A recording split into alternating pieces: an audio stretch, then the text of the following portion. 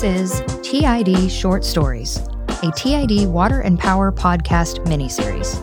Every episode, you'll hear a short, unique, and often lesser-known story from TID's rich history. And you'll hear these stories that helped build the district's 135-year history, told by the people who operate the district today. On today's episode, TID Water Operations Manager Seth Aldrich tells the story of what could have been a monumental occasion for the district that turned into a devastating summer for growers. Floods and droughts, hills and valleys, elation and devastation. There have been many ups and downs since Turlock Irrigation District was formed in 1887, but nothing compared to the chaos that ensued in the spring of 1914 when TID's newly constructed storage reservoir suffered a wall break and 40,000 acre-feet of water all but emptied over 3 days into the Tuolumne River. Today, as we are in the midst of a third consecutive year of drought, it's easy to imagine the hardship caused by this loss of irrigation supply. But, as if that was not enough to bear, 3 weeks after that, in a massive business continuity nightmare, 3 TID board members, on the way to investigate the catastrophe, were involved in a tragic car wreck, leaving no board quorum to conduct business until months later. As irrigation arrived in the early 1900s, a common issue quickly arose: the need to store water. With no storage at the time, the irrigation season would end after the snowmelt passed, which was typically July. As such, the district explored options to build a reservoir to extend the irrigation season.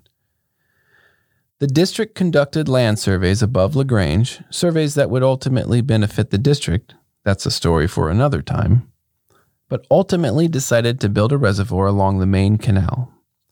The reservoir, the least expensive option for the district at the time, would store 40,000 acre-feet and would be crucial to the irrigation supply of our region.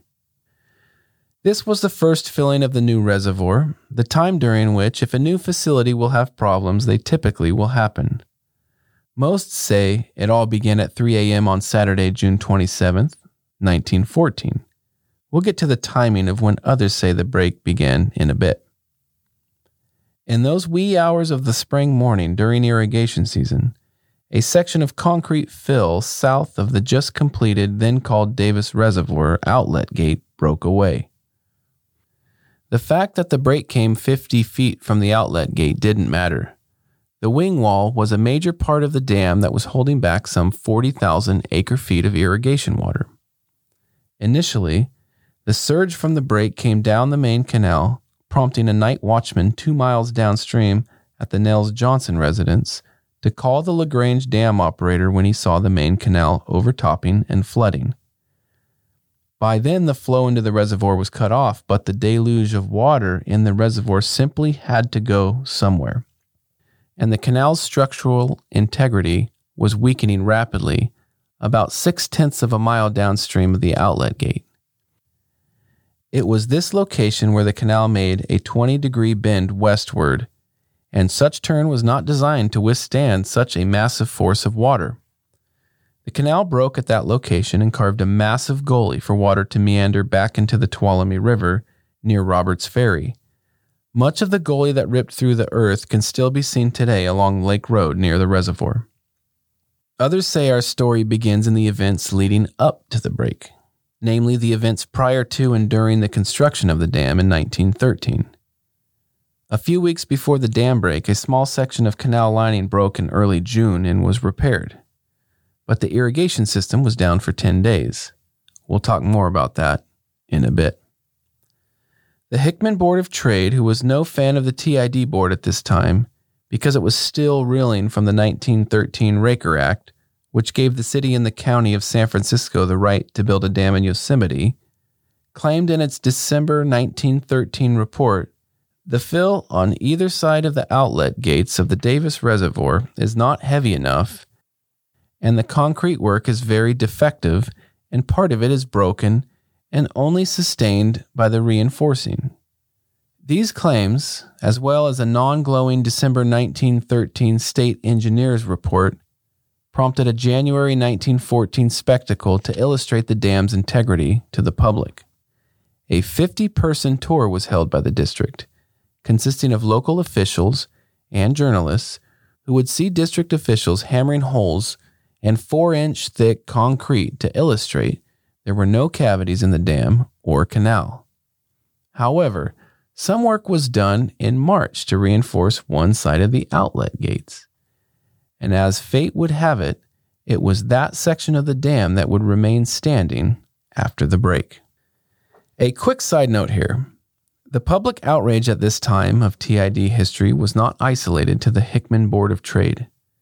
A majority of locals were angry with the TID board for its failure to vigorously fight the Raker Act, which led to efforts to recall TID directors T.A. Owen and N.J. Whitmer.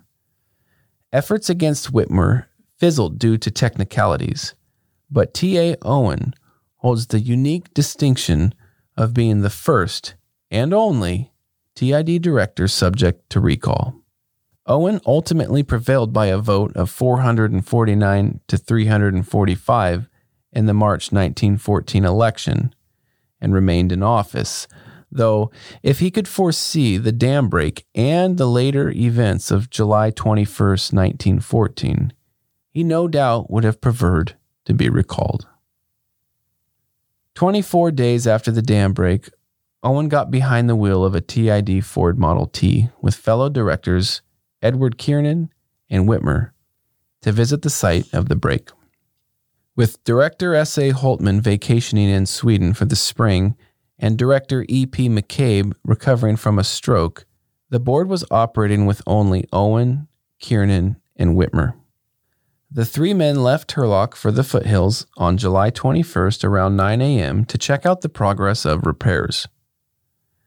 At about 15 miles per hour somewhere in Denair, Owen tried to pass a wagon, but the Model T lost traction in the sandy road and Owen overcorrected, causing the car to lose control and flip over.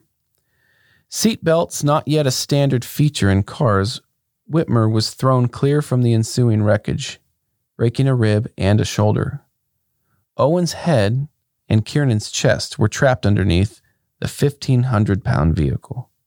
After Whitmer and the wagon driver lifted the car just enough, Owen was taken unconscious to a sanitarium with a fractured skull, and Kiernan suffered what would appear to be moderate injuries. Now, not only were Whitmer and Kiernan bruised and banged, but they lacked a third director to hold a quorum to conduct TID business. Holtman could not return from Europe due to the outbreak of World War I since his departure. McCabe was deteriorating from his stroke and resigned, and Kiernan died on the table during hernia surgery. The injury existed before the crash, but was no doubt aggravated during the incident. Keep in mind, there was still major board business that could not be done in overseeing administration of the repairs to the damaged canal system. Owen was still recovering when John Sisk and Claus Johnson joined Whitmer on the board following informal advisory elections, and business was able to be had. Whitmer and Owen resigned in October, leaving 3 active board members, and Kiernan died on the table during hernia surgery, and one could only assume Owen, who over a period of 16 months had survived a recall attempt and recovered from a fractured skull, was simply done with public service, though there would later be a silver lining for him. John Chance and John Orr replaced Whitmer and Owen, and Holtman returned to Turlock in November as the ranking board member to 4 new directors. Now back to the dam break and restoration efforts. A bypass canal was finished in August, but far too late to make the irrigation season anything but disastrous for farmers. Almost all alfalfa had dried up by summer, and only a few hundred acres could be irrigated a day because the Tuolumne River's flow was minimal after winter snowmelt had run its course down the river by June. During August and September, only 21,000 acre-feet had been diverted from the river, which would not even irrigate a quarter of TID's customer needs at the time. New outlet gates at Davis Reservoir were designed by Chief Engineer Roy Meikle to be stronger. Interesting enough, in the wake of the break, there were calls to fire Meikle, who took over in early 1914 as the district's lead engineer for the maligned Burton Smith, who had been called controversial, incompetent, unreliable, and inefficient prior to and after the break of the dam he oversaw. One could only imagine the fate of TID today if Meikle, who oversaw the building of 2 Don Pedro reservoirs and served TID for 59 years, was fired for Smith's errors. A winter 1914 Turlock Board of Trade investigation condemned the dam's construction and ultimately criticized the TID board for filling the reservoir for the first time when leakage at the dam was known. Some good did occur in all of this. Once repaired, the reservoir's 40,000 acre-feet of storage would help extend the TID irrigation season 1 month. And the events of 1914 put an exclamation point on the need for a much larger storage reservoir to store snowmelt that would run off into the Tuolumne. That larger storage reservoir, Old Don Pedro Reservoir, would see its groundbreaking 7 years later with Director Holtman setting off the ceremonial dynamite blast of what would become the 289,000 acre-foot reservoir, serving TID customers for nearly the next 50 years. What became of Davis Reservoir, you might ask? Well, you know it today as Turlock Lake.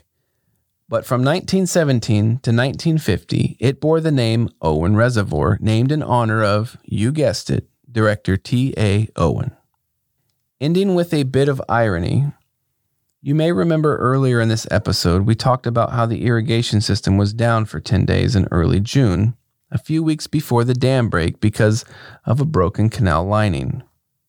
When those minor repairs were being made, a small note was placed in jest on the F.M. Huddleston home in the area that read, "Have inspected the canal and works hereabouts and hereby condemn them and advise you to move before long."